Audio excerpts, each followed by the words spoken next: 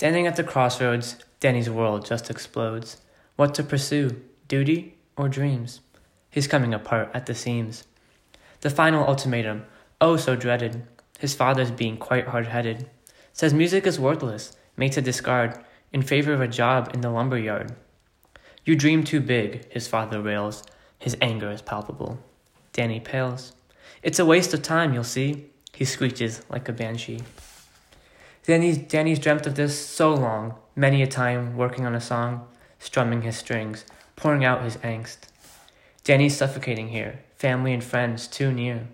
The walls of his farm must close in. He needs out, staying's a deadly sin. His friends call him foolish, his mom's being shrewish. Now there's this grim ultimatum, his whole world throwing a tantrum. He's thrown out of his home, familiar paths no more his to roam. Alone in the pursuit of his dream, his life has turned into a meme. He's received 1,000 rejections, wonders if he should change direction. An enchanting mirage, the allure of fame, thoughts of glory set his passions aflame. Now he's singing in 2-bit bars, sleeping in unlocked cars.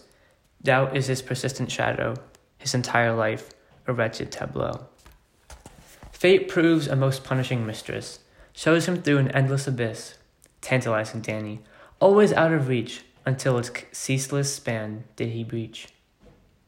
The world welcomed him, finally, arms open wide. His name became instantly famous.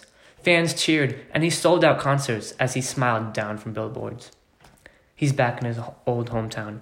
After all these years, it's a bit run down. He's always wanted to return in glory, with news anchors telling his incredible story.